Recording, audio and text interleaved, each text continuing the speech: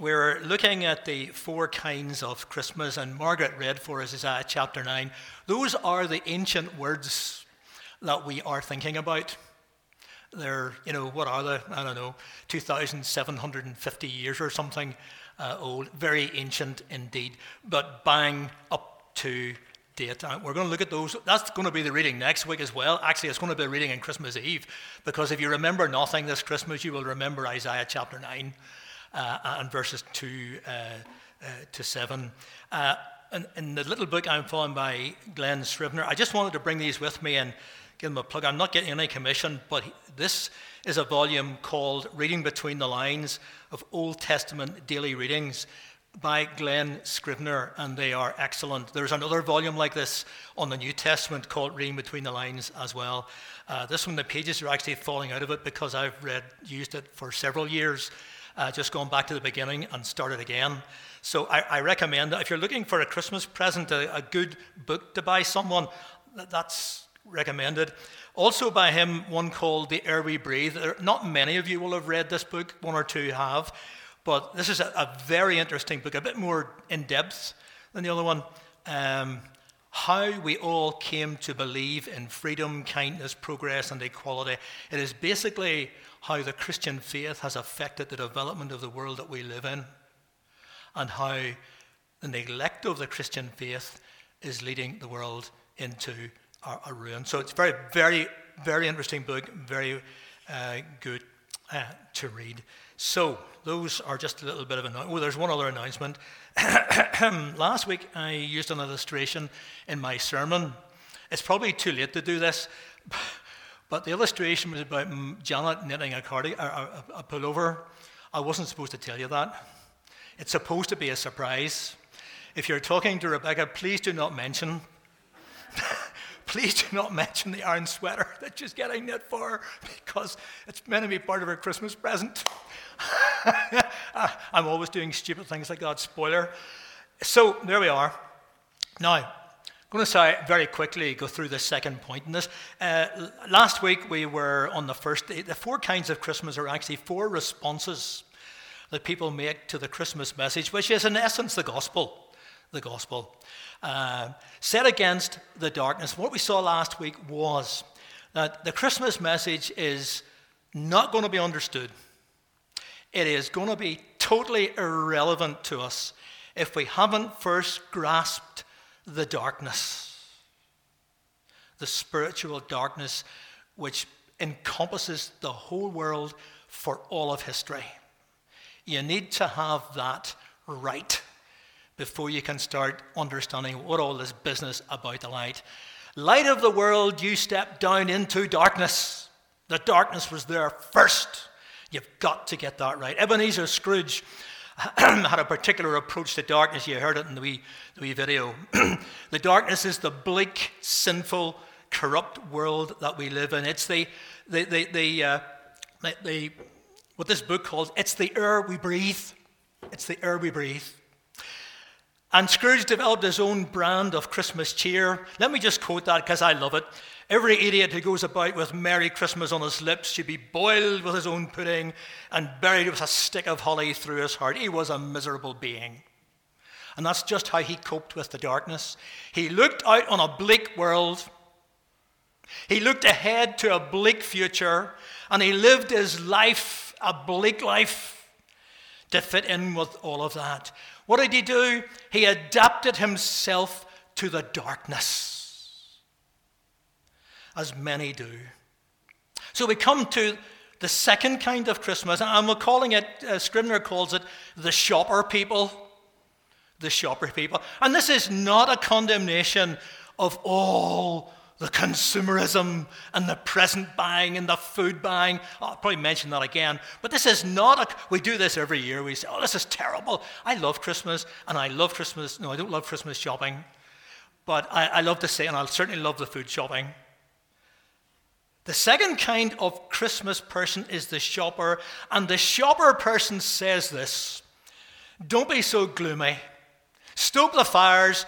Let's celebrate. The light is going out. They accept that. The light is going out, so let's celebrate while we can before it's too late. and they celebrate a very happy winter fest. In a school I know of, not a church I know of, the local school wanted to advertise their Christmas thing on the fence surrounding the building. And the banner they put up was something to do with Winterfest. And they were asked to take the banner down because the Church of Jesus Christ cannot be advertising a Winterfest. It's Christmas with Christ, the first part of the title. So, such people, have you ever seen those movies where there's an asteroid or a comet or some great ball of fire heading for planet Earth? Now, you know very well by the end of the movie they've got it all sorted. But anyway, for the moment, it's heading for planet Earth. The temperature is going up. Everybody's going doolally, and just society breaks down, and they just lose all control of themselves. Well, that's the kind of image which is coming across here just a little bit. We know it's not good, but we're going to enjoy ourselves anyway while we can. And these people, shopper people, they conclude that this life is all there is. It's full of darkness. They see that, so they decide to make the most of it. And Scrivener, I think it is, says their unofficial motto is, eat, drink, and be merry, for tomorrow we die. And as I said earlier, amazingly, the shoppers are not necessarily the commercialized consumers whom we complain about all the time. They actually have something right about Christmas. Despite all the stuff I've said already, they got something right because they're not Scrooges. They like joy. They like happiness. They like celebrating.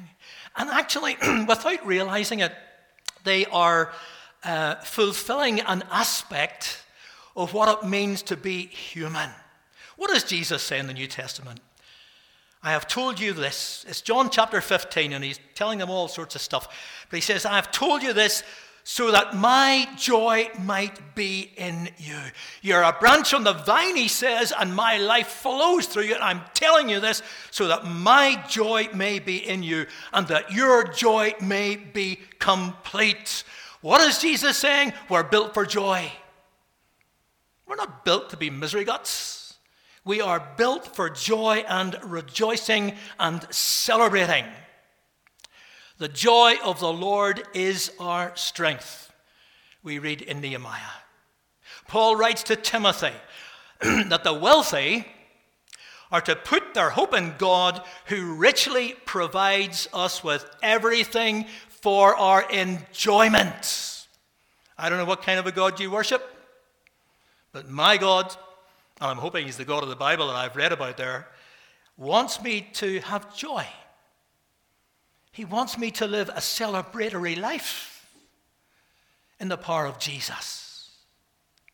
So the first point there then is these merrymakers, they haven't got it all wrong. They haven't got it all wrong.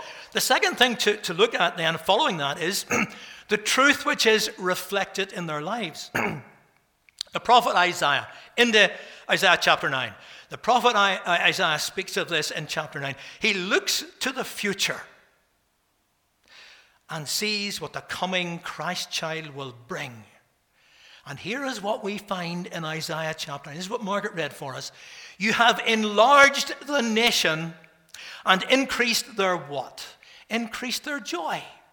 They rejoice before you as people rejoice at the harvest, as warriors rejoice when dividing the plunder. Now, we don't want to moralize about war and soldiers and what have you. It's an illustration.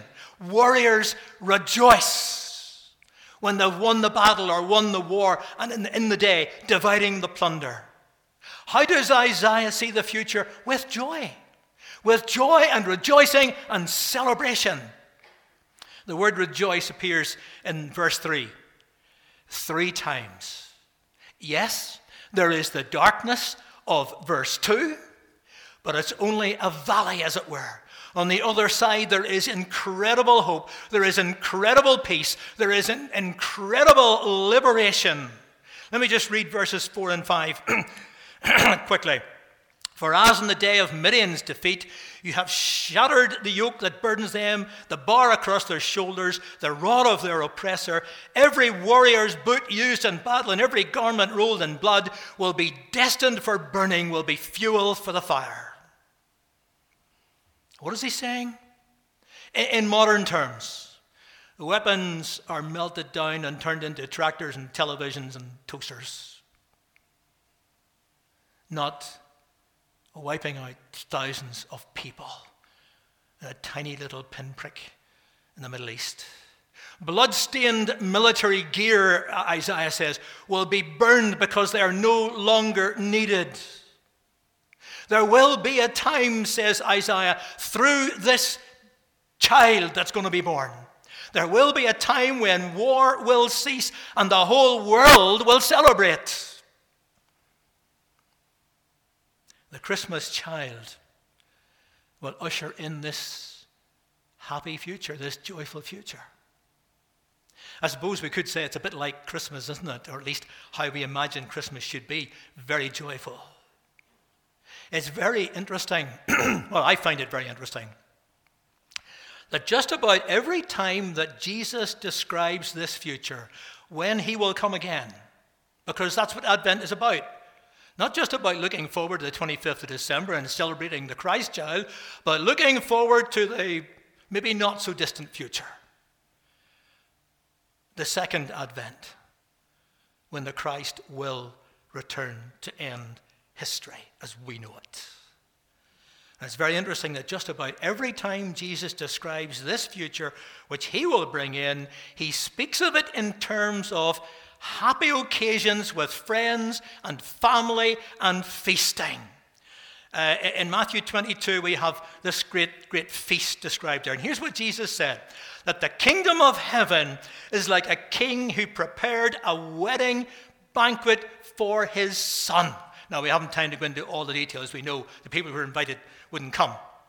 But according to Jesus, creation is heading towards what we might call feasting joy. So, Christmas shoppers, they're not entirely wrong to emphasize family, food, and festivity. So don't be feeling guilty about Christmas Day. I certainly don't feel guilty about my Christmas dinner. Don't be feeling guilty about it. There's a deep truth here. It's about what we are created for. Now, you wouldn't think that with some Christians. I'm just being perfectly honest with you. They are as miserable as gout. They are, and you know that. They wouldn't attract anybody to anything. Isn't that right? This is what we are created for. There is, however, a problem. And the Christmas shopper people are right in the middle of this problem. The third thing is the vital hope. Isaiah doesn't leave us just messing around in the dark and blind comments.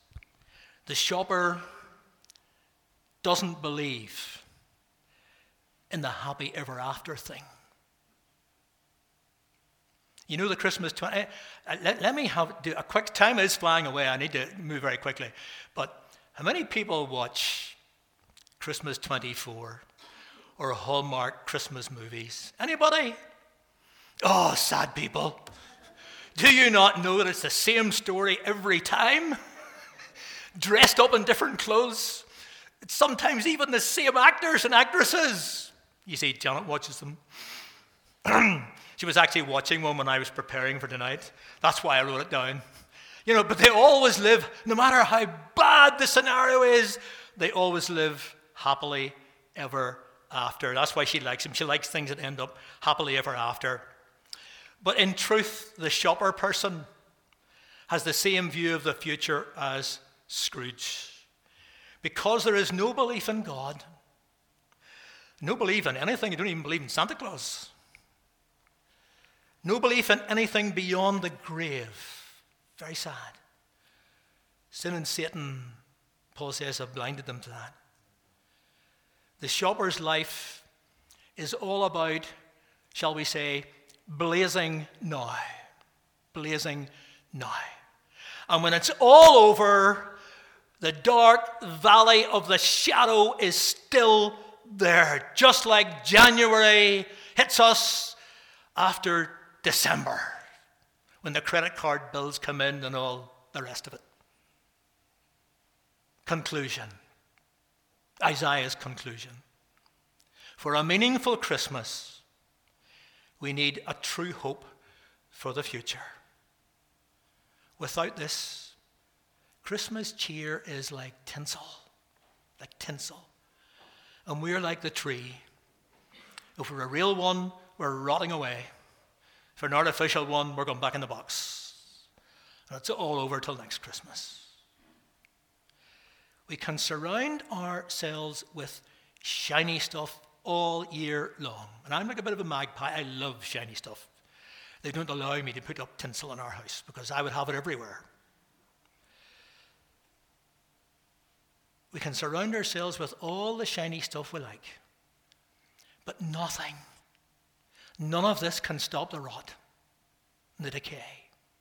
Without God, we have no life in us. No matter how active we are or happy we seem to be, without God, we have no true life in us. Certainly not the kind of life that outshines the darkness, the shadow of death. Isaiah speaks in the past tense. I remember he was writing 700 years before the baby was born in the manger. And he says, you, that's God, you, God, have enlarged the nation and increased their joy. Don't know what you believe, but he's not talking about Israel.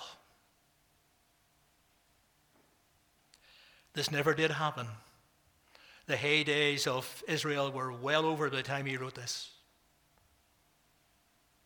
This is the hope for the future. This is the prophetic thing. Looking across the mountain ranges of the generations to the time when the Christ would come and when the Christ would come again. This is the hope for the future. And it is so positive. It's a done deal. He speaks of it, it's spoken of as though it has already happened. Isn't that amazing? We're sitting here in church this morning, and what Isaiah actually talks about, it's done. There is no doubt about it. That's what we should be celebrating this Christmas time. This hope that the shopper person doesn't have. It's a done deal. And Christmas, it's nothing without it. Ironically, that's just what Christmas is about. Strip away all the other stuff and we're left with Isaiah's child. We'll come to that at a later stage. The son given in verse 6. We don't have to get depressed by the... I would get depressed just looking at the war in the Middle East at the minute. It's horrible. It's horrendous. And you're wondering, how can human beings do this to each other? But you don't have to get depressed by the darkness and become Scrooges, accommodating ourselves to the darkness. The child is the hope. The child is Jesus. That's whom Isaiah is talking about. Light of the world, we sung it as one of my favorite songs. Light of the world, you step down into darkness. He shines into the darkness of our sin from a cross. And he said, and when I am lifted up from the earth, will draw all people to myself. Has he drawn you yet? That's the question this Christmas season. What about you this morning? He's been lifted up. He's exalted in the songs that we've been singing. He's been exalted in the prayers and the children's address. He's exalted in Isaiah. He has been lifted up. But have you been drawn to him yet? You see, he is God's answer to the dark mess of our world. Dare we miss him?